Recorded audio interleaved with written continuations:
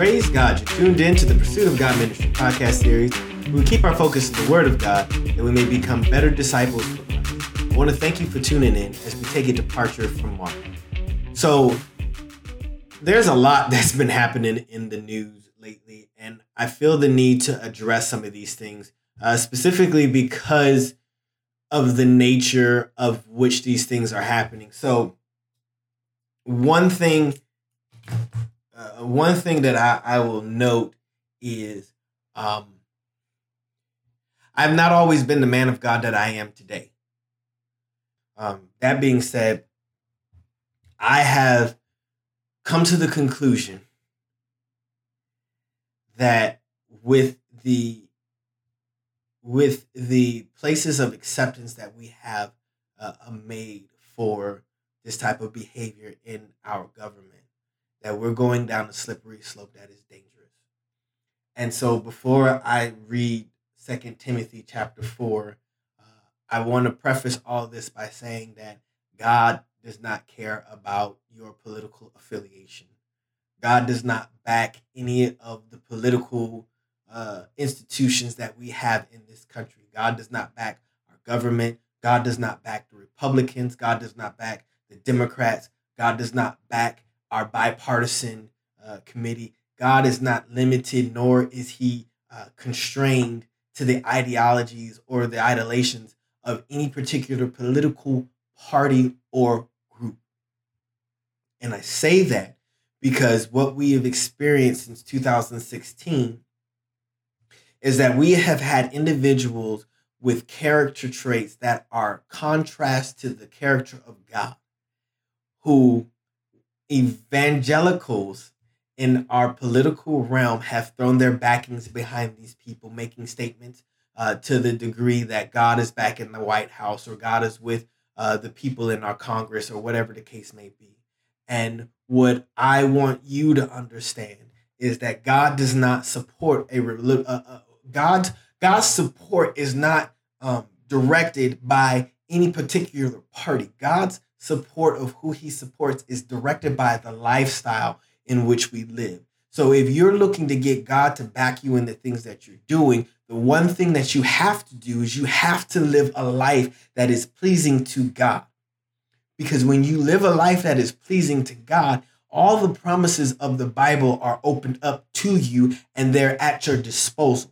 But when we live lives that are contrary to the things of God, then we don't find ourselves underneath the category or the umbrella of an heir of God, right? And we talked about this in Romans chapter 8, that those who are led by the Spirit, these are the sons of God. So if we're living a life that is contrary to the Spirit of God, then we are not sons of God. We are not daughters of God. Instead, we are sons and daughters of the flesh, because that is all we're striving after. That is all we're focused after. So when we're looking at this, it's not about a political party. What it is about is it's about the life that each and every one of us are accountable for, that we live. I am accountable for my life, not my political affiliation, right? So 2 Timothy chapter 4, verses 1 through 8 read, I solemnly charge you in the presence of God and of Jesus Christ, who is to judge the living and the dead, and by his appearing and his kingdom, preach the word, be ready in season and out of season, reprove, rebuke, exhort with great patience and instruction.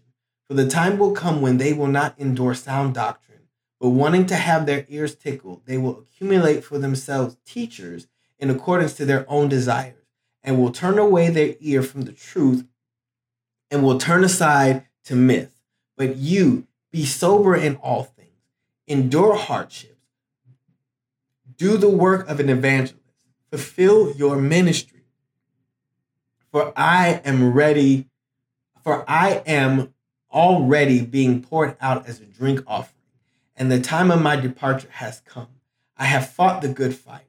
I have finished the course. I have kept the faith. In the future, there is laid up for me the crown of righteousness, which the Lord, the righteous judge, will award to me on that day, and not only to me, but also to all who have loved his appearing. So why start off the way that I started off? Why read this scripture? As I've been following the news, and like I said, following the news since 2016, I have watched over and over again evangelicals, pastors, preachers, teachers give their support and the backing of God to individuals who do not display the character of God. And when they do this at the detriment to the name of God. Because when we say that we are Christians, when we say that we believe in God and Jesus Christ and the Holy Spirit, the things that we do, other people are watching. And when we do things and when we say things and when we back individuals whose character stands against in stark contrast to the things of God, and we claim that God is in that particular issue or that particular situation or with that particular person, what we have done is we have decimated the name of God in order to further our own agenda. Because when people see who we as Christians back, when people see who we as Christians say that this is the man of God or this is who God has called to do such and such, what we are doing is we're creating an unfair image of who God is in light of a backdrop that is not something that is pleasing or appealing to the things of God. And so last week, I watched the testimony of Brett Kavanaugh to the Supreme Court, or not the Supreme Court, sorry, the Senate Judiciary Committee. And while I'm not saying that Brett Kavanaugh is guilty of what is being brought up, I'm also not saying that he's not guilty because I don't know. I don't have all the facts. And that's one of the reasons why I'm glad that they granted an FBI investigation. But watching and seeing that, and seeing that he was being accused of sexually assaulting Dr. Ford, and hearing the Republican Party specifically ignore the fact that this woman said that she was sexually assaulted. And they ignored that in order to further their own agenda in whatever it is that they're trying to do. Now, I'm neither Republican nor am I Democrat. I'm truly independent and I don't care. I just want whoever the best person is in the positions to do the best job that they can do. But what we get at with what's going on there and what's going on in our government is we have people who, when it comes time to make an election bid, whether it's a national election or whether it's the gubernatorial elections for the local populace or whatever it may be, they make this stance to try to create this image that they are God-fearing people. And they stand on that. And some very well may stand true to what they believe in. But what I'm getting at is we cannot just use the name of God in order to further our own selves. If we are to name the name of God, then we should be about the business of God's word. And so that's why I've come to this particular scripture, because we are charged in God's presence and in the presence of Christ Jesus, who is to judge the living and the dead, to preach the word. And we're charged to be ready in and out of season to reprove, rebuke, exhort, and with great patience instruct, right? And so when we look at this, a lot of times we use this in order to force people to accept the fact that we asked them to preach on this day or whatever the case may be, and we kind of take it out of context. But essentially what we're getting at is God is calling you to be someone who actually understands who he is. He's calling you to be someone who actually understands what he stands for.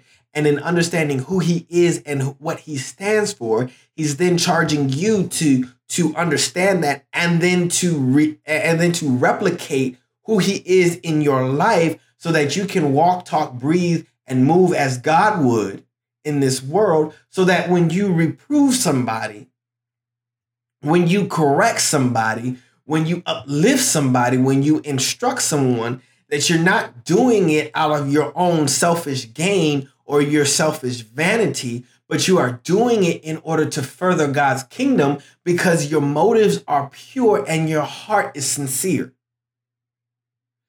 When our motives are not pure and our heart is unsincere, we get to a place where verse 3 comes in. For time will come when they will not endure sound doctrine, but wanting to have their ears tickled, they will accumulate for themselves teachers in accordance to their own desires, and will turn away their ear from the truth and will turn aside to myths, right? There is a prophet in the Old Testament. And the thing I love about him is when they come to approach this king and this king wants to go start this war. All his prophets are like, God is with you. Go do it. God will surely deliver them into your hand. God is going to make you win this. And the king is challenged because there's like, hey, do we not have any other prophets that could kind of tell us what's going on? And the king says, there's one prophet and I can't stand him because he never says anything good to me.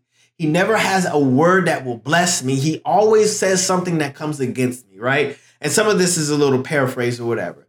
And so they call this prophet, and this prophet shows up, and the king is like, hey, if I go start this war, will God be with me? And, he's all sarcastic. He's like, yes, go, God will be with you. And the king gets all mad, and he's like, see, this is what I'm talking about. But the prophet comes out, and the prophet tells the king exactly what God says, which basically amounts to, no, I'm not telling you to go take these people. I'm not telling you to start this war. That's not what I have for you to do. But all these other prophets who claim to speak on God's behalf are telling the king that God said you could do this. But this one prophet stands alone by himself and stands by what God says and tells the king, no, God is not with you on this, right? So if we don't take accountability for ourselves in understanding who God is and what God stands for, then we will become like all the other prophets who told the king, go. Because we haven't taken the time ourselves to seek God in order to understand what it is he has for us. And so I say all this to say this, right? If people turn away from God, they are going to seek the people who are going to say what they want them to say. And unfortunately, the way our system is set up with this bipartisan election is it's more about the party than it is about the person sitting in the office. And unfortunately, we have a lot of people sitting in office who belong to a particular party that people are saying God backs these people when God doesn't even back them people because he's not even backing a specific party, right? And this is not necessarily meant to be a political anything. This is meant to serve as an eye-opening and an awakening podcast to you to understand that God does not care whether you're Republican or Democrat. He doesn't care if you belong to the oligarchy in these overseas countries. He doesn't care if you belong to the parliament in some of these countries or whatever the makeup is of these political governments across the world. God doesn't care about any of that. What God cares about is what he said in Samuel when he said, man looks at outside, but I look at the heart.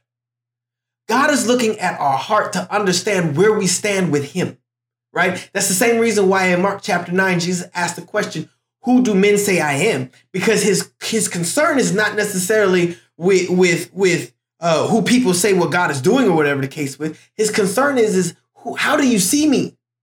How do you see me? And that's why he turned around to the disciples and he asked them, who do you say I am? Because it's about who you see God to be. And if we don't see God for who he is, then we've missed the point of coming to understand who God is, right? Because we're so busy wanting God to fit in our bubble that we go and we look for doctrine. We go and look for people that will tickle our ears with what we want to hear, as opposed to telling us what we need to hear. God don't care about your political affiliation. God doesn't care about where you get your degree from. God doesn't care about your upbringing or your background. What he cares about is, who do you say he is? Who do you believe God to be? What is it in your conviction that shows you that you love God? What is it in your life that draws you to God? That's what he cares about. But if all we care about is the look, right? We talked about this when we talked about Isaiah chapter 1, verses 10 through 20. Who told you to do these new moon services? Who told you to do these feasts? I can't stand them. I hate your incense. I hate your new moon Sabbath. I hate your trampling of my courts. I hate all of this. Put it away from me, right? That's all from Isaiah chapter 1, verses 10 through 20, up until the part where he says, come, let us reason.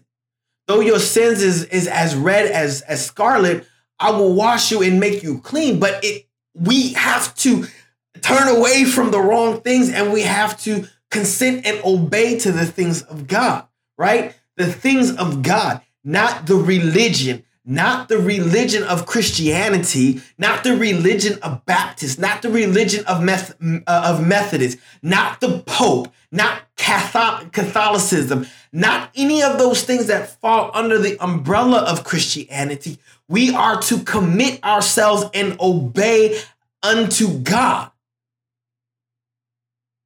Unto God.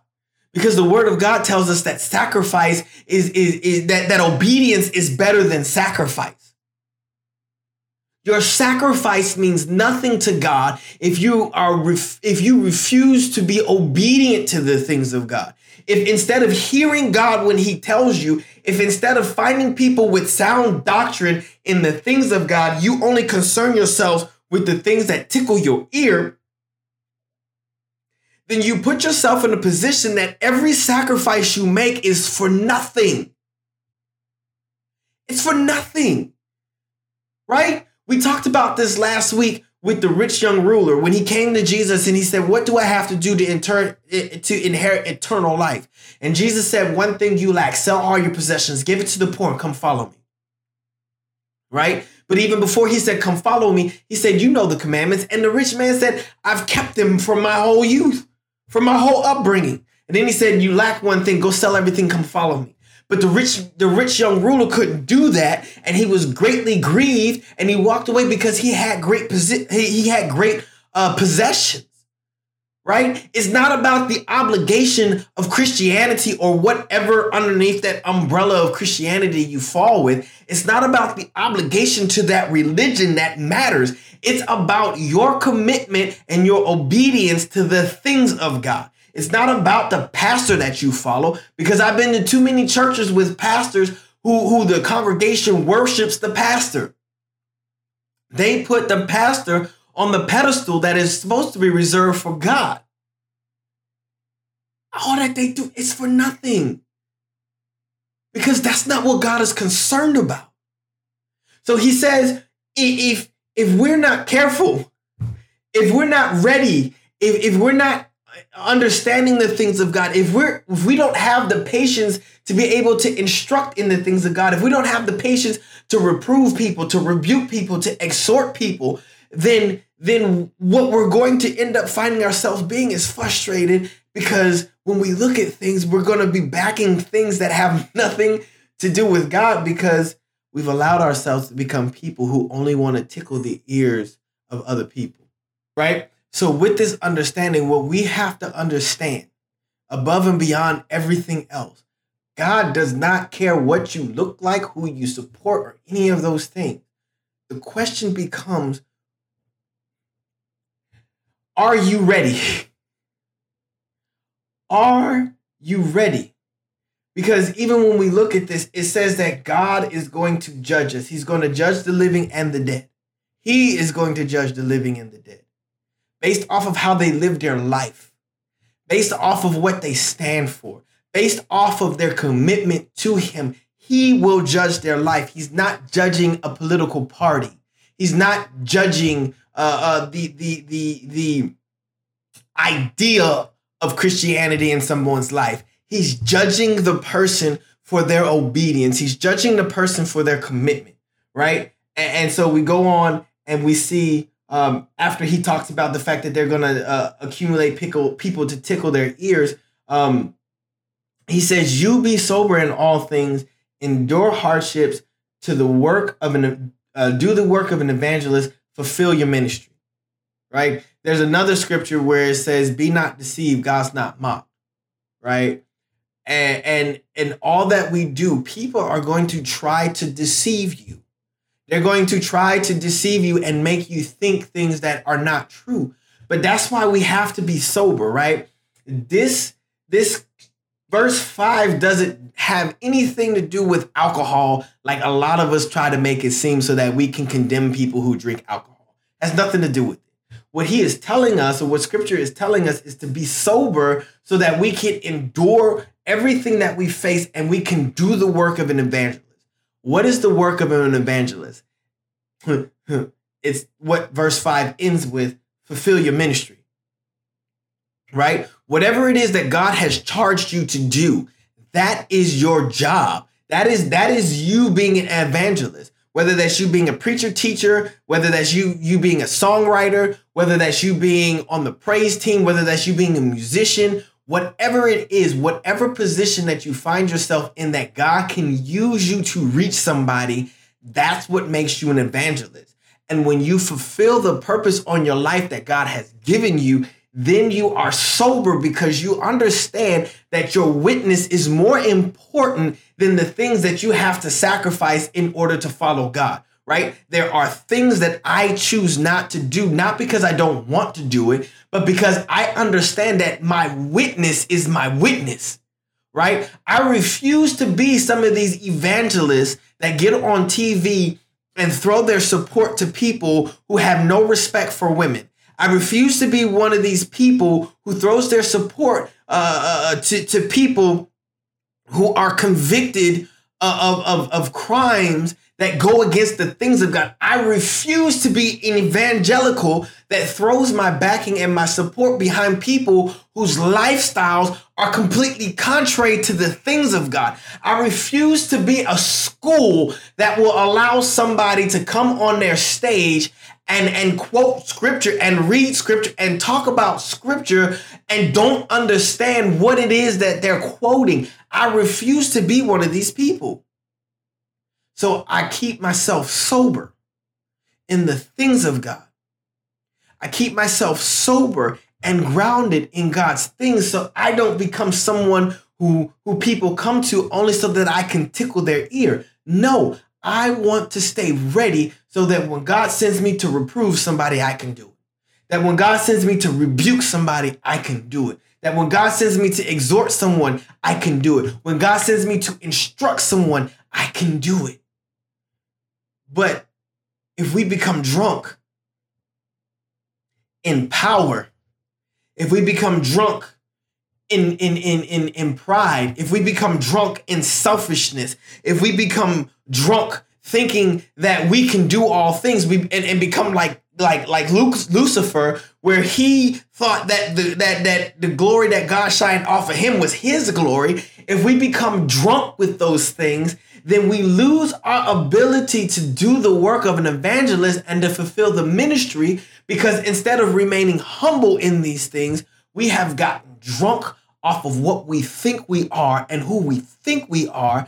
And then we think and believe that we control the things of God. We think that we are the ones who own the truth of God's understanding, of God's word, of God's direction. I refuse to be that person, right? And you should refuse to be that person. You should refuse to become a drunk Christian that thinks that you have all the answers, or that you control the things of God, or that you dictate when God is in something and when God is not in something. Like when we get to that place where we become so drunk on who we think we are as Christians, we lose every bit of anything that we had to reach folks. Because when we become drunk, we become unable to endure hardships. And when we become unable to endure hardships, we start to come up with doctrine and teachings that tickle the ears of people, that tickle our own ears, that give us justification for doing and acting in the ways that we do and act. That's not what God is about. God is about relationship with us. God is about a commitment with us. We want God to do all these things, but we refuse to be accountable to God. We want God to direct our footsteps, but we refuse to be accountable to God. We want God to be Jehovah Jireh, the Lord our provider, but we refuse to be accountable to God. Just because you say you're a Christian and you hold some title or position, or you're sitting at a position in which you can be considered a figurehead for Christianity, it don't mean that God is with you any more than he's with the homeless person that sits on the street. Because the homeless person on the street can be more accountable to his relationship with God than you as someone with the title of an evangelical or a bishop or the pope or an archbishop or whatever title you want to throw in front of there. It's about the commitment. It's about our commitment to God and to the things of God, and to stand fast in the things of God, and to stay sober in the things of God. Right? And so skipping verse 6, we get to verse 7 and verse 8, and then I'm done. Paul writes, I have fought the good fight. I have finished the course. I have kept the faith. In the future, there is laid up for me the crown of righteousness, which the Lord, the righteous judge, will award to me on that day. And not only to me, but all those who have loved his appearing.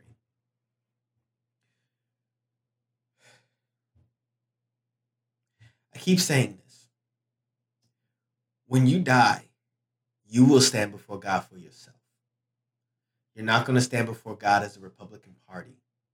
You're not going to stand before God as a Democratic Party.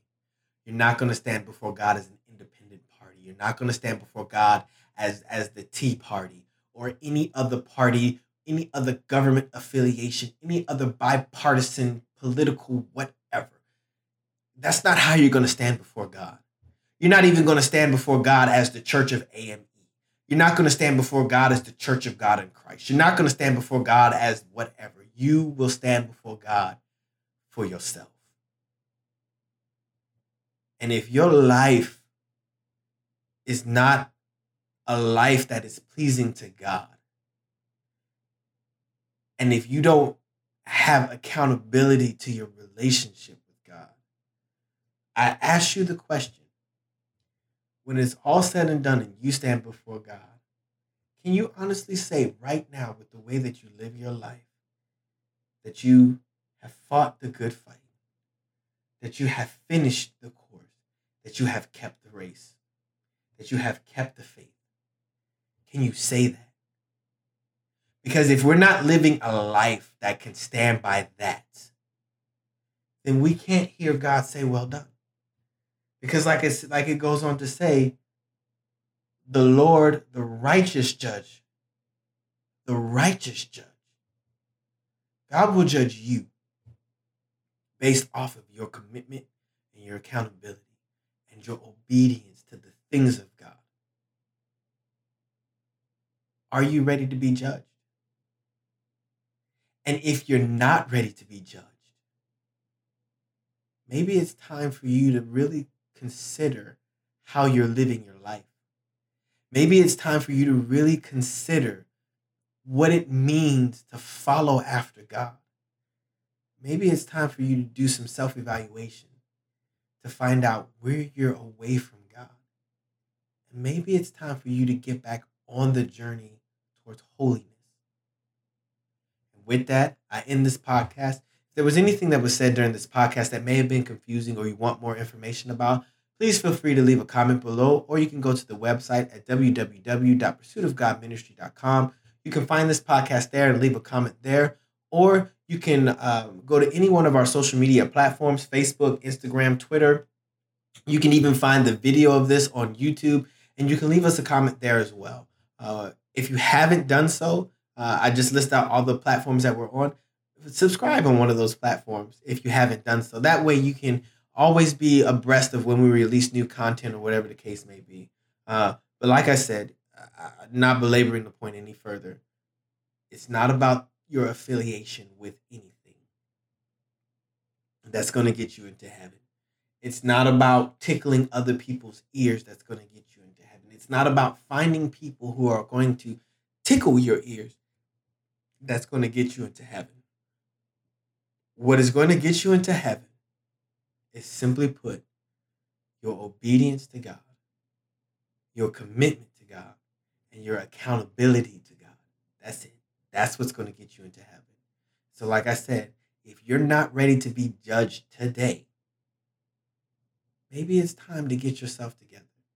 And the beauty of it is that God is a God of many chances. And it's not too late for you today to get it right. And if that's you, take yourself into your prayer closet. And if you don't have a prayer closet, take yourself into some place where it can just be you and God. Take that time to get right for yourself. Not for other people, not to please other people, but simply for yourself. With that, I end this podcast. I hope something was said to help you in your journey towards holiness. And until the next time, thank you. God bless.